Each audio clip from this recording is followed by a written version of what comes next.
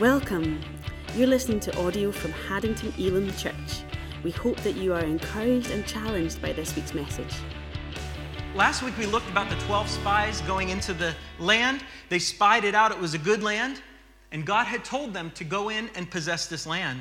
But they had this idea. It was their idea to spy it out first. And I had never caught that before. I thought that was God's idea, that God told them to get some spies to spy out the land, but it was the people's idea. Now, God did have them get one representative from each tribe so that it would represent the whole nation. So of the 12 tribes, one representative went from each one, and they went to check out the land. 10 brought back a negative report. Well, 2, Joshua and Caleb, implored the people to go in. They said, we can take the land. It's a good land. We can go in right now and take it. Unbelief and discouragement spread rapidly through the whole of the camp until it says everyone wept all night. They wept because they had accused God of leading them out of Egypt to die in the wilderness at the hands of these formidable giants. The spies saw giants in the land and they were like, God, you've brought us here to kill us by the sword. You've brought us here to die. They actually were upset because they would rather have died in Egypt as slaves or in the wilderness than to follow God and what He told them to do. When we focus on ourselves and our circumstances, our perspective gets skewed, and we can act and react and say ridiculous things.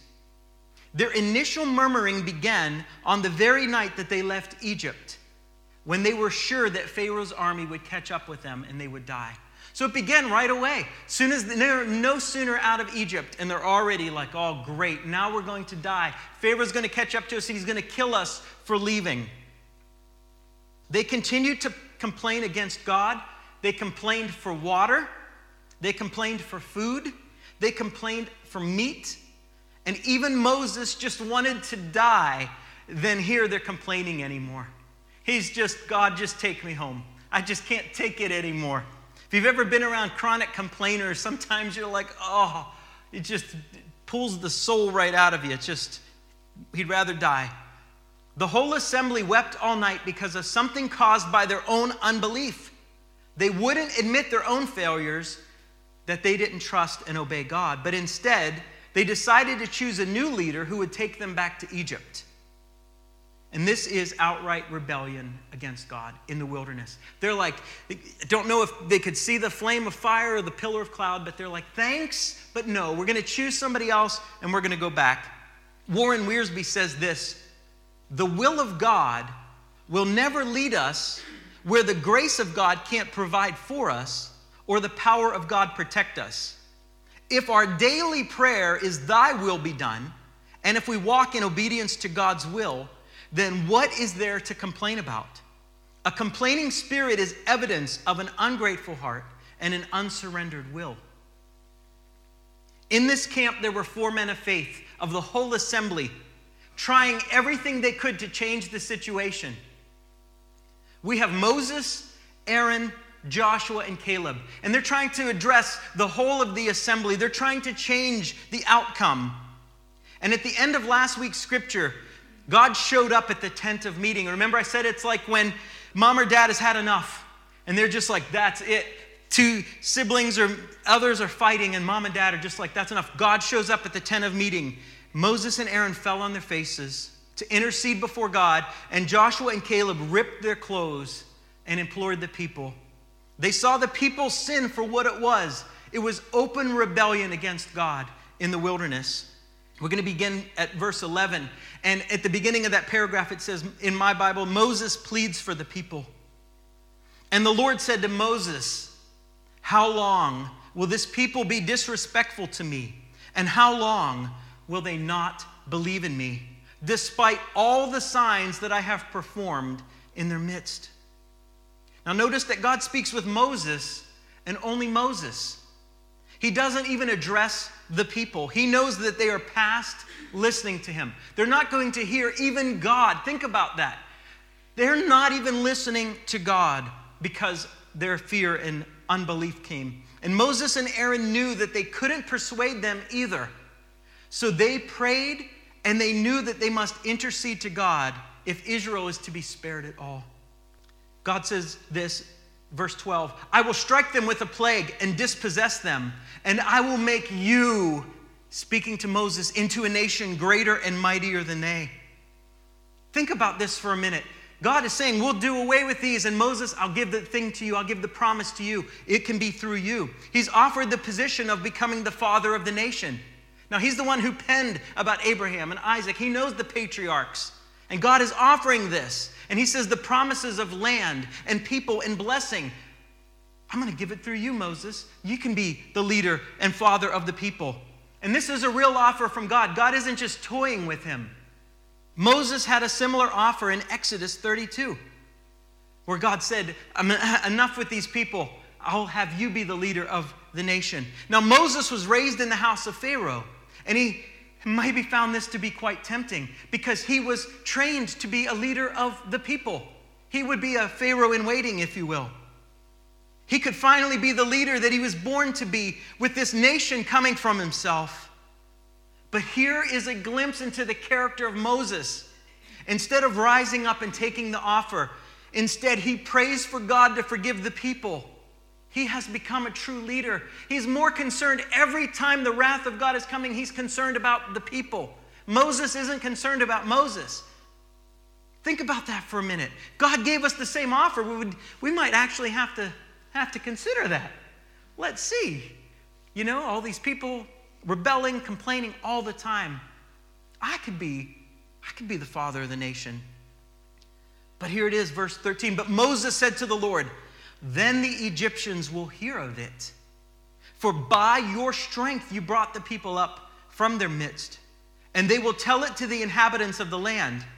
They have heard that you, Lord, are in the midst of this people, because you, Lord, are seen eye to eye. Well, your cloud stands over them, and you go before them in a pillar of cloud by day and a pillar of fire by night. Now, if you put this people to death at once, the nations who have heard of your fame will say, since the Lord could not bring this people into the land which he promised them by an oath, he slaughtered them in the wilderness. This is what Moses is saying to God. It's almost like he's saying to God that sin and rebellion of men was greater than the power and goodness of God. So he's bringing before God his words, his character. He continues, so please let the power of the Lord be great, just as you have declared, saying, the Lord is slow to anger and abundant in mercy. And I'm thankful for both of those things. Forgiving wrongdoing and violation of his law. But he will by no means leave the guilty unpunished, inflicting the punishment of the fathers on the children to the third and fourth generations. Please forgive the guilt of this people in accordance with the greatness of your mercy, just as you have also forgiven this people from Egypt until now. What a prayer. This is him interceding. This is him standing between the people and God as that mediator. And he's saying, don't destroy this people. You are revealing your character, and this is what you've said, and this is who you said you are. He reminded God of his promises and words. And friends, sometimes in prayer we can do that. We can say, God, you said this, and give him the verse and remind him of his words and his character. He implored God not to give the nations a chance to think that Israel's God had not been able to do what he said. He asked God to show mercy and forgiveness to even the rebellion of the people. Moses is in essence saying, you have revealed yourself to me by your word. Your word reveals who you are. Now please treat your people according to who you have declared yourself to be by your word. And here Moses is not concerned for his own life, but only for Israel. And he demonstrates the heart of God. And that's what makes this intercession of Moses so moving or so impactful, because he is showing what God's heart is like. This may have been God's intention all along, to develop and draw out of Moses this kind of heart, transforming Moses into the image or character of his son long before the time of Jesus. And this is God's desire in us. The longer that we walk with God, he wants to get less and less of who we are. He wants, like for myself, he wants less and less Mike. He wants more and more Jesus. And he will work in those things in my life. My friend used to ask me, does God just want to crush us to powder? That's what he asked me. And I said, yes. Yes, because he wants us to be like his son. And there's things within us, character flaws or things in our heart that are not pleasing to him, and he'll work on to get rid of. And here's Moses, who's changed. Remember Moses, who took on it and killed the Egyptian because he took it all into himself. Oh, God called me to be the deliverer of the people. I'll do it my way. And it says he struck down and killed the Egyptian. And here's God working in his heart. And he even a viable offer from God to be the leader of and father of the nation. And Moses is like, no, I'm concerned about this people. These are your people. And he reminds God. And this is what it says, verse 20. So the Lord said, I have forgiven them in accordance with your word. That is powerful. Highly profound. Moses is asking God to keep his word and his character before the people. And God says back to Moses, at your word or at your request, I will forgive them. Moses' prayer mattered. It saved the lives of all of Israel. If you have ever wondered if prayer matters, if our prayers are important, here is a great example of a man interceding on behalf of others where God hears his prayers and acts. He didn't just listen to him. That's a nice discourse, Moses. I really like that dissertation. He does something and he says, at your word, because you have asked me, I will do this. And God does that with us. He wants us to petition, to intercede, to pray. We should pray as if all life and death and heaven and hell would be decided by our prayers. Sometimes we don't pray enough. We don't pray with fervency. We don't add fasting to it and pray as if something's going to happen. This is where faith needs to come in. We want to pray as it's coming to pass. Continuing on, verse 21. However, as I live, all the earth will be filled with the glory of the Lord. Certainly all the people who have seen my glory and my signs which I performed in Egypt and the wilderness, yet have put me to the test these 10 times and have not listened to my voice, they shall by no means see the land which I swore to their fathers, nor shall any of these who were disrespectful to me see it. So again, like I said, when they're arguing and siblings are arguing and mom and dad is like, that's it, that's enough. And then they bring forth what's going to happen. God says that this is it. This is what's going to happen. Those who rebel against God deny his wisdom. They question his love and invite God to discipline them. It's as if we're telling God in these moments that we know better than him or that his intentions are bad. And we are calling him to, almost calling and challenging him on his character. But as I shared last week, as it says in Romans, let God be true and every man a liar. God is trustworthy and true, and him we should believe.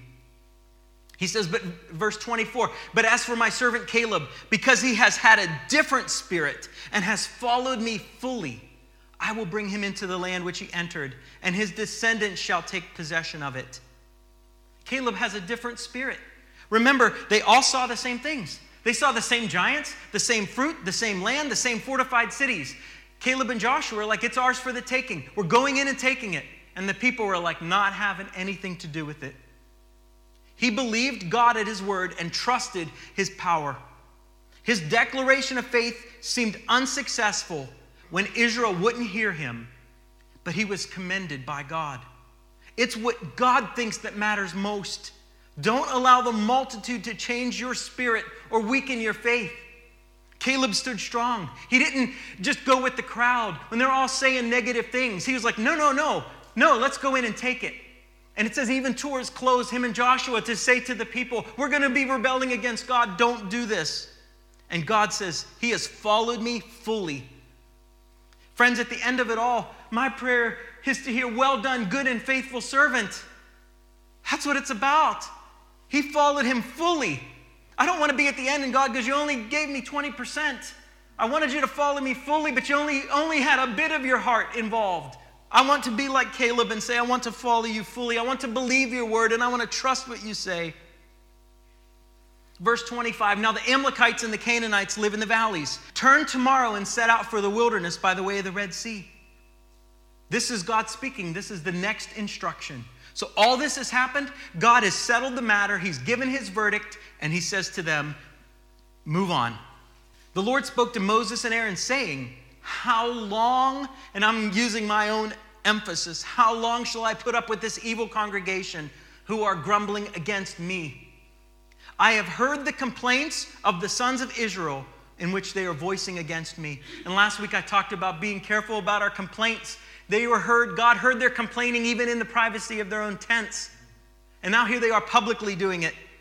And I just had this, for the ageless, eternal one. God says, I'm God and I change not. To ask a second time about how long he should tolerate the grumbling people is telling. It even wears the eternal God out. Even God is like, how long do I have to do this? How long should I put up with these people? Say to them, as I live, declares the Lord, just as you have spoken in my hearing, so I will do to you. Your dead bodies will fall in this wilderness. All your numbered men, according to your complete number, from 20 years old and upward, who have grumbled against me. At that time, you would hope that you were 19 years old. This generation will die in the wilderness, and they will never see the promised land. As if God said to them, you didn't want it when I offered it to you and told you to go take it. Now you will never see it. You'll never have it. They preferred death to walking by faith. Think about that. God says, go in and take it. Do this, whatever it be. Go in and do it. They would choose death instead of that. And sadly, God would actually make that their reality. By no means will you come into the land where I swore to settle you, except for Caleb, the son of Jephunneh, and Joshua, the son of Nun. God has said by no means. So there was no sacrifices they could make. There was no prayers they could pray. There was nothing they could do. By no means would that happen. His word is firmly established. And he calls out Joshua and Caleb before all the people for their faith in him. And he says, I will bring you into the land. You will get to enter in and your descendants after you. Verse 31, your children, however, whom you said, and God is saying what they said to him in their complaint. You said they would become plunder. I will bring them in, and they will know the land which you have rejected. But as for you, your dead bodies will fall in this wilderness. Also, your sons will be shepherds in the wilderness for 40 years, and they will suffer for your unfaithfulness until your bodies perish in the wilderness. And friends, not even Moses and Aaron were exempt. They weren't named along the two that could go in. They would not enter the promised land.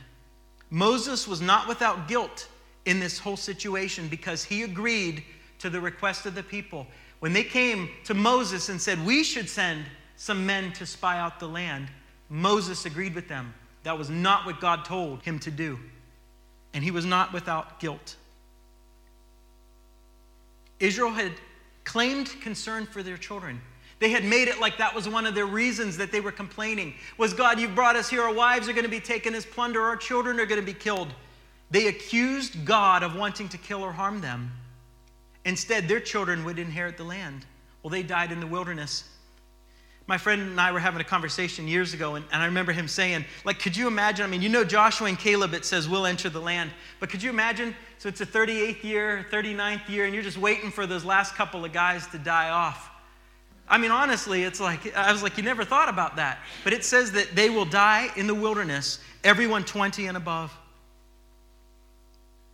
They're given a 40-year sentence for their rebellion. 1 year for every day that they spied out the land. But do note, Joshua and Caleb had to endure the 40 years along with everyone else, although they did not do wrong. They stayed true and faithful to God. They didn't rebel or sin. But this should encourage us today as we go through trials and as we go through tough experiences. We look forward like they did to God's promise.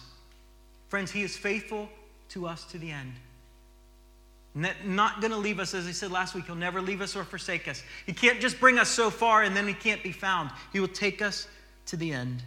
This is an important lesson. Remember last week as I was bringing this forth about what can we learn from this? Is it a warning? Is it something about God's character? These are something that we can learn from. This is an important lesson for us today. This became a turning point in Israel's history. It says this, Psalm 95 in verse 7, today if you will hear His voice, do not harden your hearts as at Meribah, as in the day of Massah in the wilderness, when your fathers tested me. They tried me, though they had seen my work. For 40 years, I loathed that generation and said, they are people who err in their heart, and they do not know my ways. Therefore, I swore in my anger, truly, they shall not enter into my rest.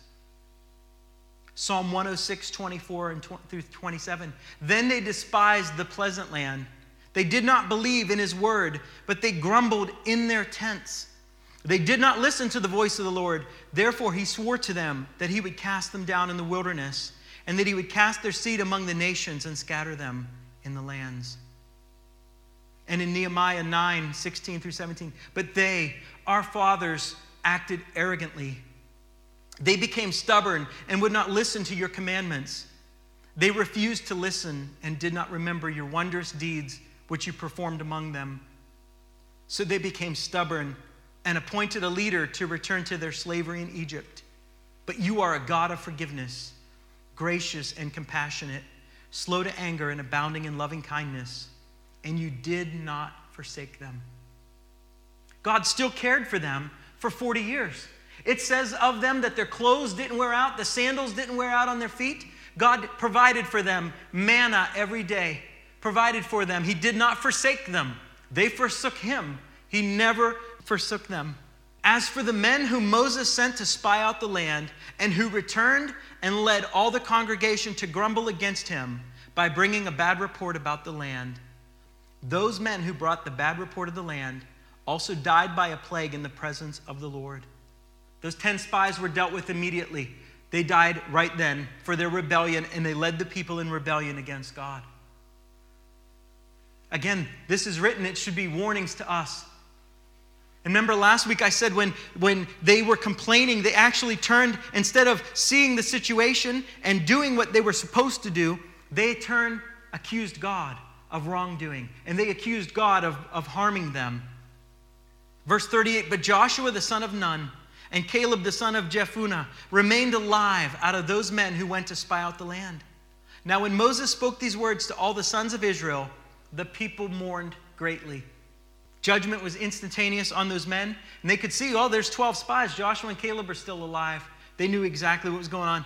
The people were truly sorry, as many people are sorry for the consequences of their sins. But they were not so sorry as to turn their hearts and truly trust in God. You hear those apologies all the time of politicians or actors and things, musicians, who basically they're just sorry they got caught. They're only sorry when they're caught and there's proof. These folks were not truly trusting in God. They didn't learn their lesson at this point. Verse 40, in the morning, however, they got up early and went to the ridge of the hill country, saying, here we are, and we will go up to the place which the Lord has promised, for we have sinned. But Moses said, why then are you violating the command of the Lord, when doing so will not succeed? Do not go up, for the Lord is not among you, to prevent you from being defeated by your enemies. For the Amalekites and the Canaanites will be there to confront you, and you will fall by the sword, since you have turned back from following the Lord. And the Lord will not be with you. But they foolishly dared to go up to the ridge of the hill country. Neither the ark of the covenant of the Lord nor Moses left the camp. And the Amalekites, the Canaanites who lived in the hill country, came down and struck them and scattered them as far as Hormah. So God says, go in and take the land. Not going to do it. God says, keep moving. We're going to go in and take it. They admit their sin, but their hearts were not changed. They wanted to do God's will their way on their terms. And friends, we can make the same mistake. God will give us something that he wants us to do. We need to do it God's way. Remember when Joshua was going into the promised land and they came upon Jericho, and God said, you're going to march around it 7 times over those days. You're going to blow the trumpet and all the instructions. We've got to do what God says God's way. When we want to do God's will our way, it can be an outright rebellion. When we try to do God's will our way, it won't work. It didn't work for them, and it won't work for us. They made an attempt to accomplish what they had rejected by faith, and it ended in defeat. Now, God already told them, you're going to spend 40 years in the wilderness. And guess what they end up doing after that defeat? 40 years in the wilderness. Friends, there's so much that we can learn from this story. And it's one of those times I just ask you to bow your head and close your eyes. Just search your heart. Is there times in our lives, maybe even thinking back, where God's asked us to do something or commanded us to do something and we've just refused? Maybe we have accused God, as we looked at last week, where we've accused God of wrongdoing or wanting to harm us when He has our best interest at heart. He is the good shepherd. He leads us by still waters into green pastures. Yet we can do what the enemy does, the accuser, and we can accuse God of doing those things or bringing us harm. And friends, if you have accused God of bringing harm or leaving you in a pinch, just ask today that you just ask Him to forgive you. I love this character that Nehemiah says as Nehemiah is looking to build the wall. And he's reminding these things of God. And he says, you're a God of forgiveness. Friends, our God is a God of forgiveness. It says He's gracious and compassionate. It says His compassions fail not. His mercies are with us every day. Thank you for listening. Please tune in next week for another inspirational message. If you're in the East Lothian area, visit us online at haddingtonelamchurch.com for information about how you can join us for our weekly Sunday services.